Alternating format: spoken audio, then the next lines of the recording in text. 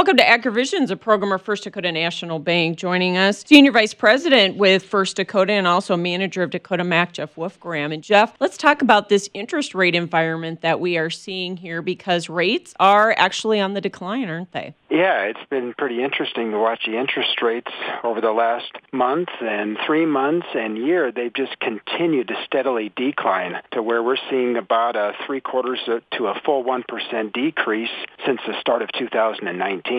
And one of the key indicators, well, we saw an inverted yield curve for the first time in a decade in the bond market. And talk about that. People can speculate that might mean a recession is coming.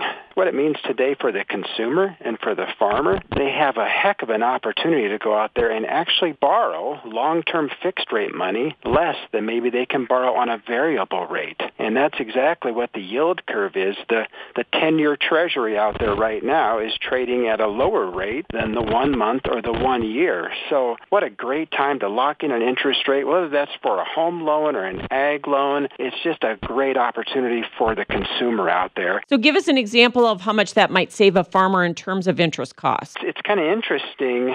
Our most popular product in Dakota Mac continues to be a 30-year fixed rate mortgage.